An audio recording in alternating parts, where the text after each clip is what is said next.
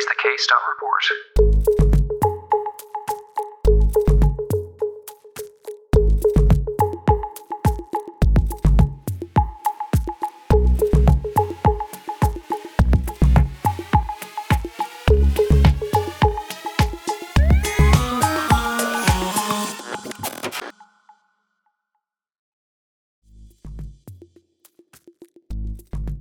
Welcome back to another episode of the K-Star Report. My name is Conor O'Gara and I'm the Geriatric Emergency Medicine Lead for the podcast. Following on from our previous episode on neck of femur fractures, I have the pleasure today of talking to Dr Deirdre Breslin, who's a consultant in emergency medicine at the Mater Hospital with a special interest in geriatric emergency medicine and also is a TCR alumnus. So let's get cracking.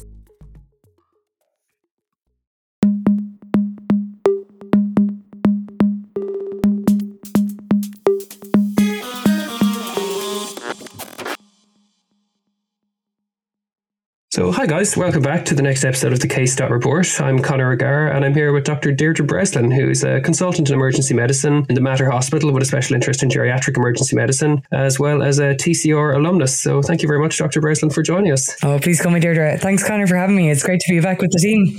Sounds good, Deirdre. Welcome back. Good to have you. So look, I suppose for anyone who's new this series, will you just, I suppose, run us through a bit about your own background just to get us all up to speed? From my own background, obviously, I trained in emergency medicine through the Irish training scheme and then went on to do a fellowship in geriatric emergency medicine, which is a kind of special interest area of mine. During my training, I worked with the team as the TEC or production lead for GEM. So I was involved for a couple of seasons and we ran a couple of episodes on geriatric emergency medicine special interest topics. And we also did a collaborative series with USM. So I know a little bit about what it's like to be on the other side of this table, but happy to be back here and hopefully talk a little bit about some kind of pearls of advice and wisdom that might be useful for anyone with a specialist interest in this area. So I suppose just going back, like during your training, at what point did you kind of find that you were angling or directing yourself towards geriatric emergency medicine as a special interest, or how did that, I suppose, develop? It's an interesting one, and it's sort of one that snuck up on me, if I'm honest. I think just due to a couple of, family circumstances, it was something that I'd always had a bit of a personal interest in and something that was always there in the back of my mind as I was training. That's not to say it was the only thing I was interested in. So I think like a lot of emergency physicians get a little bit excitable and have interests in lots of different areas. So I love GEM, I love simulation teaching. I thought I might do ICU for a while. It was only towards the end of my SBR training that it kind of became the forerunner for me. And that was due to some just really good experiences I had in a couple of departments where I saw the benefit of really good GEM care and also some opportunities presenting themselves in terms of, fellowship opportunities. And at the point where I took on the GEM production lead for TCR, it was really just starting to crystallize as something that I was particularly aiming towards at that stage, and involvement in the podcast actually really helped to solidify that for me. So the more I thought about it, the more I got into it, and the more I got into it, the more I learned about it. And I still really strongly feel that it's an area where we can have enormous benefit and an area that there's still so much we can do to improve care for this cohort. So yeah, it's still something I'm really, really excited about being involved in. And then I suppose when you applied for the fellowship, got involved with that, how did that process happen? And then I suppose when you were doing it, what was your day-to-day job like? What did it involve? In terms of people listening, obviously we've got a spectrum of listeners, but some people might be thinking that a fellowship is something that they want to do. So to speak kind of generally to that, rather than even specifically about GEM, there's different ways to do your fellowship if you want to do one. You can do one obviously overseas, which I can't personally speak to, but there's loads of centres of excellence around the world where people from emergency medicine in Ireland have travelled. So great opportunities in the UK and Australia. From a GEM perspective, Leicester in the UK has been a fantastic site that some of our very esteemed colleagues have gone through over the years to gain subspecialty interest training in GEM. I chose the Irish route. If you are thinking of fellowship in Ireland, there's different ways that you can go about getting one of those funded. Probably the most clear route that comes around every year, there are 3 Aspire fellowships in emergency medicine awarded every year. So that's what my fellowship came up through. So Aspire is a national program and they do fellowships in different specialties in medicine. So each specialty gets a couple of allocated fellowships and they change every year. So every year departments can put forward a proposed fellowship for Aspire funding. For example, this year, I believe the fellowships that are being awarded are going to be in wellbeing and cardiology in St. James's Hospital. And we've got one in the Mater that's going to be kind of trauma ultrasound focused. So every year you might find something different is coming up from an Aspire perspective. I was just very fortunate that my year when I was coming out, it happened to be a geriatric emergency medicine fellowship. So it was one of those kind of stars aligning moments, which was great. I think if you are thinking that it's something you might want to do, and if you have a department in mind that you would like to do your fellowship in, it's really useful to start talking to that department during your SPR. Make sure they know you're interested, and you can kind of have a little bit of input into what a fellowship might look like or what you might be interested in doing during your fellowship year to really maximize the benefit of it. In terms of my day-to-day then in the fellowship year, I was really lucky. I had just phenomenal supervision from Dr. Vinny Ramya, who's now a consultant colleague of mine in the emergency department, but also I had a consultant geriatrician supervisor in Colin Byrne. So for my fellowship, I fell between those two departments. I'm really grateful to both of my supervisors for the opportunities that it set up. Day to day, it looked like time in the department working with our front door frailty team, our FIT team. I did some time every week in our Silver Trauma Review Clinic, which is a little bit unique to the Mater. And then I was lucky to have opportunities to rotate through different geriatric subspecialty areas. So I got some time in the community working with the integrated care team. I got to spend some time in our rehab units, some time in psychiatry of old age, in the movement disorder clinic, all these really focused areas that gave me a much better kind of understanding and knowledge of the system and how it works and how different things interact and come together. But also obviously helped me to develop my clinical skills a little bit. What was great about my fellowship and about a lot of fellowships is you have a huge amount of time to do some sort of self-directed learning and non-clinical time. So if you're thinking of doing a fellowship, I think it's a great opportunity to work on maybe parts of your CV that you haven't really had an opportunity to think about before, but also to really focus on research or funding proposals or quality improvement that excites you. And also there's phenomenal opportunities to get involved in things from kind of a management level. So I'm a big advocate for fellowships. Whatever your subspecialty area of interest might be, I think there's a lot to be gained from them. Okay, fantastic.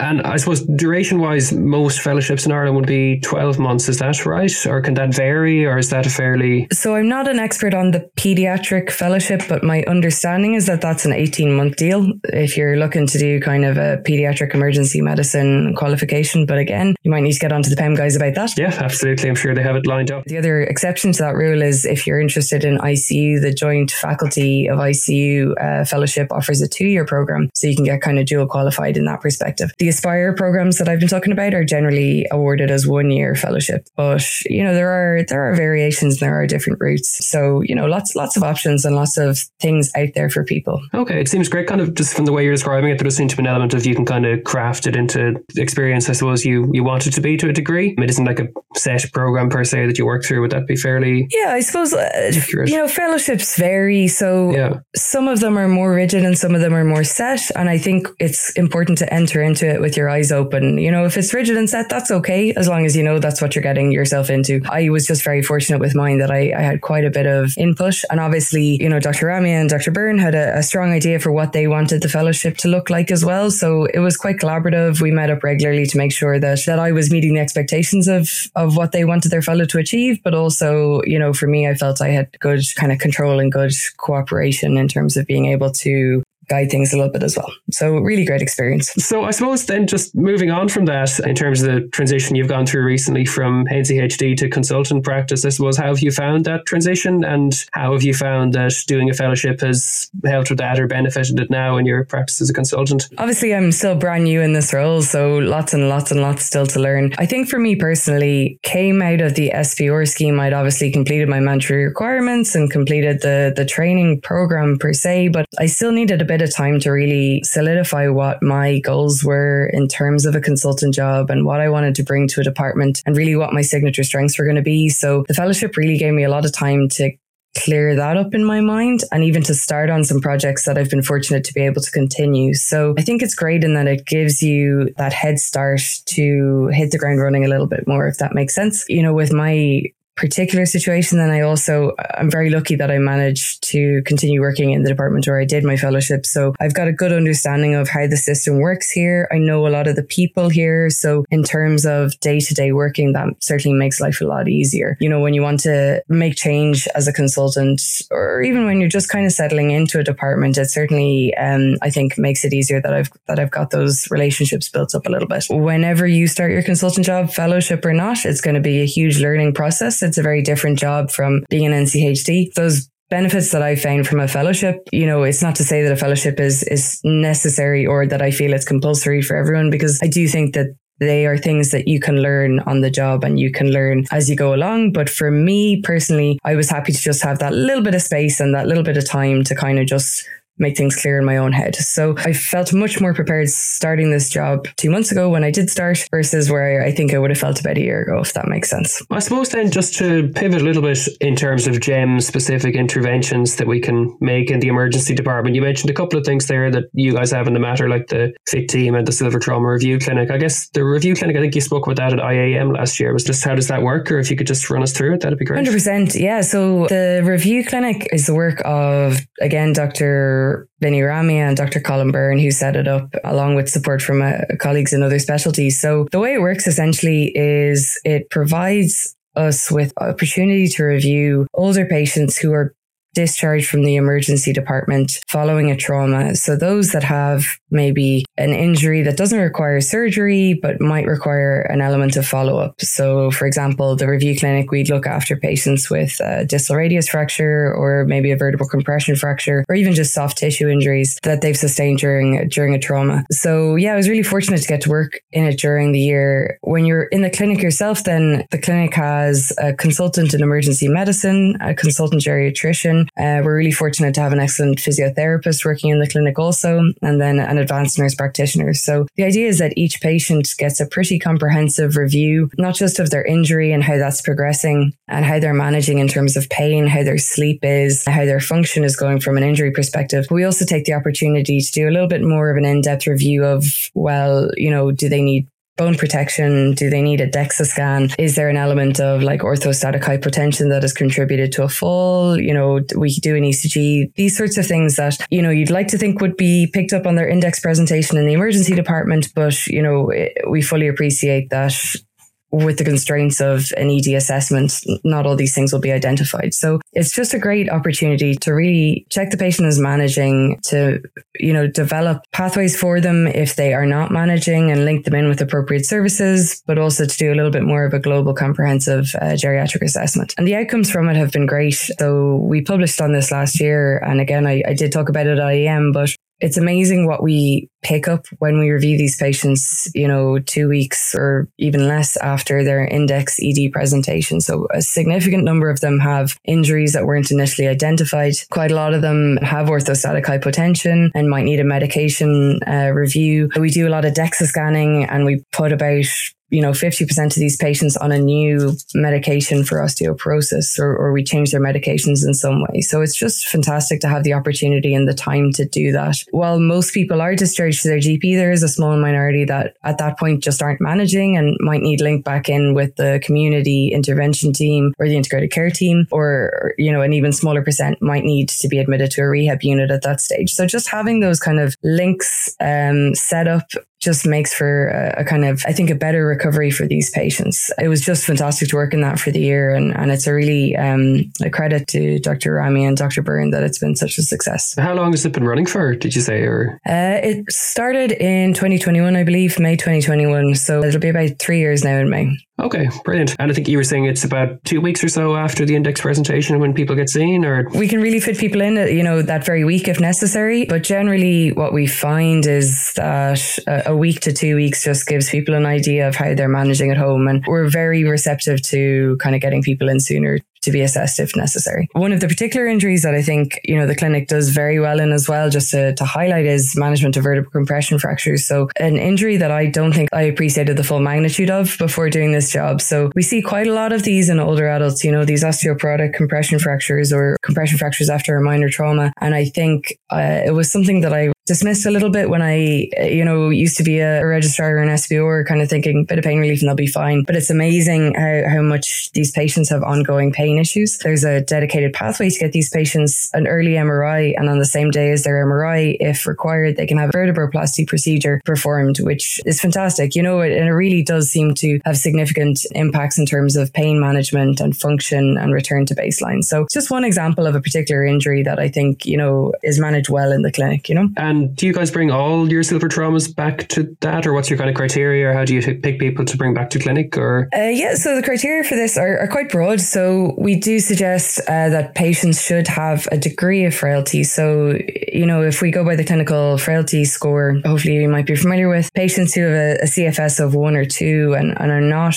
living with frailty probably don't get maximum benefit from the clinic. So they can be assessed in the, fracture clinic or during normal routes. And if they do need to be linked back in, we can reassess that. But similar to a CGA, I suppose the patients that we feel probably maximally benefit from this are the pre-frail or the frail adults. So I suppose, that just brings us on then to looking at frailty and DED in general. Maybe it's something we don't necessarily think about enough in terms of identifying frail patients. I guess from your view, how important do you think it is to identify frailty when it's there? And I guess what can we do to manage it? It's something that we are getting better and better at all the time. There's been massive changes in terms of, the growth and evolution of front door frailty teams. And even I think the discussion around frailty in the emergency department in the last few years. So, you talked about IEM. There was enormous amounts of conversations about geriatric emergency medicine at IEM this year, which is great, which is, it was really the standout for me, how much we were talking about this and considering this and right at the center of a lot of the discussions. So in terms of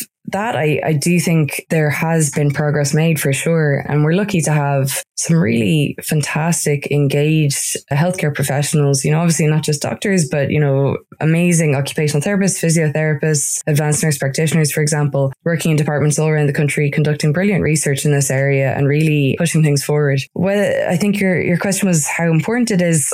I think it's massively important that we can identify this at a really, really early point. So, when you think about older adults living with frailty, they just have a much higher risk of adverse health outcomes, can present with more non-specific complaints.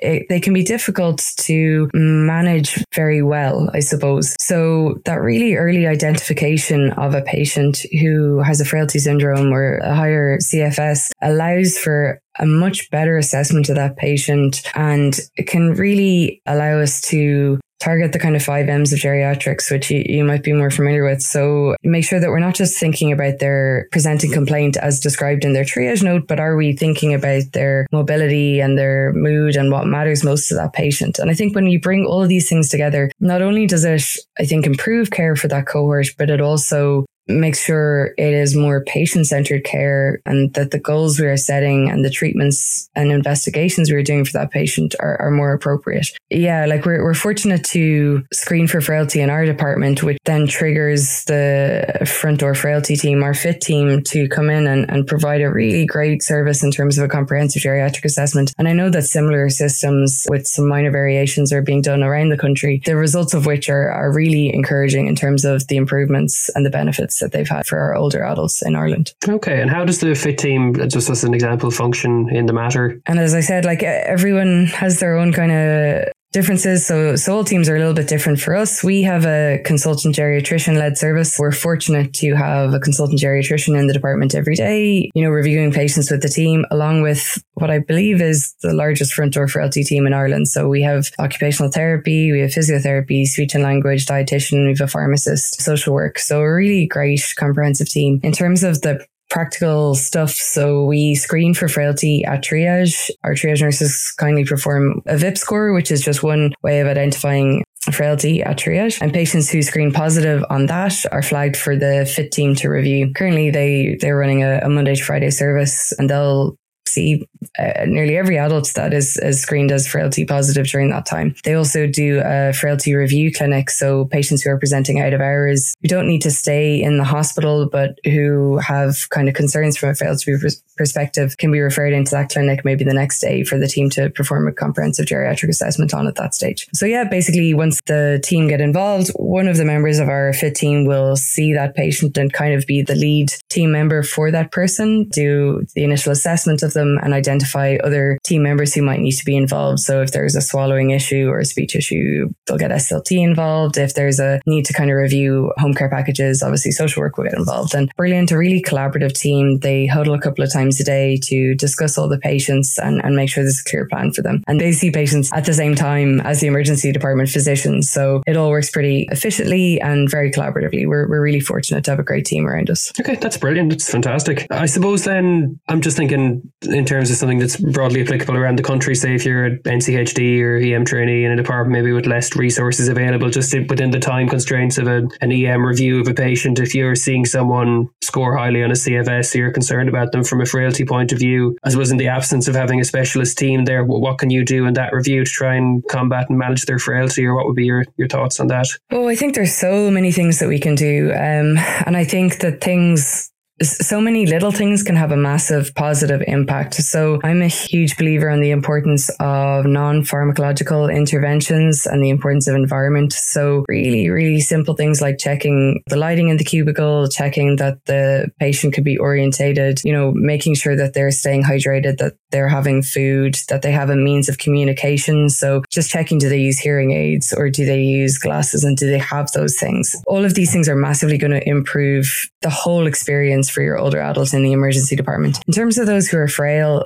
really, I think one of the most important things we can do is quantify that degree of frailty. So a clinical frailty scale, if you're not familiar with it, is a really, really useful tool to just put a kind of hard numerical number on frailty and put a language on it that can be easily communicated between team members. And if you're referring to a specialty, it's a number that kind of will make sense, hopefully, to that specialty. So if I say someone has a CFS of 5 to a medically admitted team, hopefully they can understand what I mean by that, and it gives them a picture of that person in their mind. It also helps to kind of to clear in your mind what the goals of care might be. So someone who has a CFS of 9 with a very limited life expectancy, you may not do the same interventions for that person as you would for someone with a CFS of 1, if that makes sense. So I think, quantifying the frailty, using language to communicate that frailty, and anticipating a kind of trajectory and a prognosis for a patient can be really useful. And those non-pharmacological interventions, simple things, really, really do make a huge difference. Okay. Yeah, it absolutely makes sense. Yeah, I guess it just goes to show we really should be thinking about frailty and quantifying a CFS for all of our older patients, and we'll just be able to identify these issues at an early stage, I guess, and stop them from progressing. 100%. And they're as always, there's an app for that. So, if you can get a CFS app on your phone where you run through a few quick questions, it pops out a number for you. If you're kind of getting to grips with it or trying to get to understand what it means, Anya Mitchell-Sligo has a great way of breaking the CFS up into 3 sections that I'm sure she'll tell to anyone who wants to hear about it. But we don't need to overcomplicate it or make this unnecessarily fussy. You can keep it pretty simple in your mind, but just getting a number in your head and using that to communicate frailty and getting it documented in the notes, I think is really useful. Cool. I guess then finally, if you're, I suppose like myself, if you're an EM trainee, think you might have an interest in GEM from an early stage, any tips for how to progress and develop that interest as you did? There's loads and loads of ways to develop it, I think. So USEM and IFEM both have great geriatric emergency medicine kind of special interest groups that,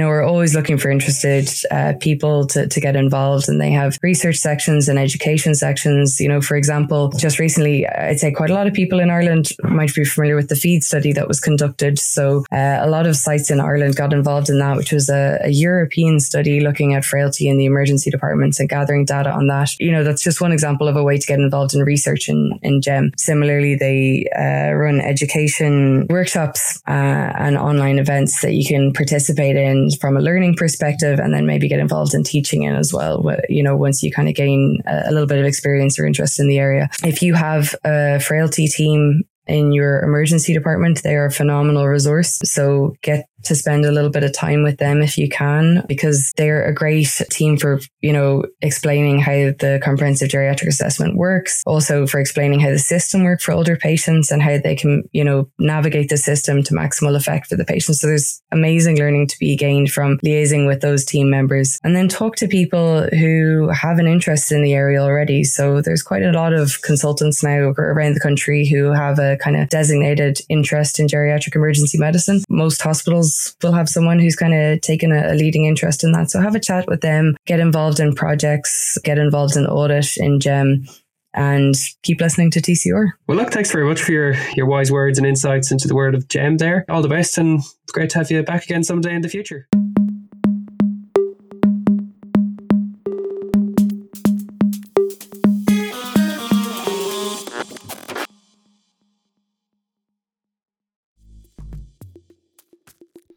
And that is that for another episode of the Case Report. Thanks very much to our guest, Dr. Deirdre Breslin, for such an interesting conversation. And thank you all for tuning in. Make sure to get in touch and let us know your opinions on anything you've heard today. You can find us on Twitter at The Case Report to join in the discussion. And make sure to subscribe to the show on Spotify, Apple Podcasts, or wherever you get your podcasts. And if you like what you heard, make sure to give us a rating or a review, as it'll help new people to find the podcast.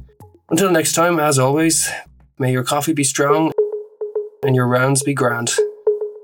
TCR out.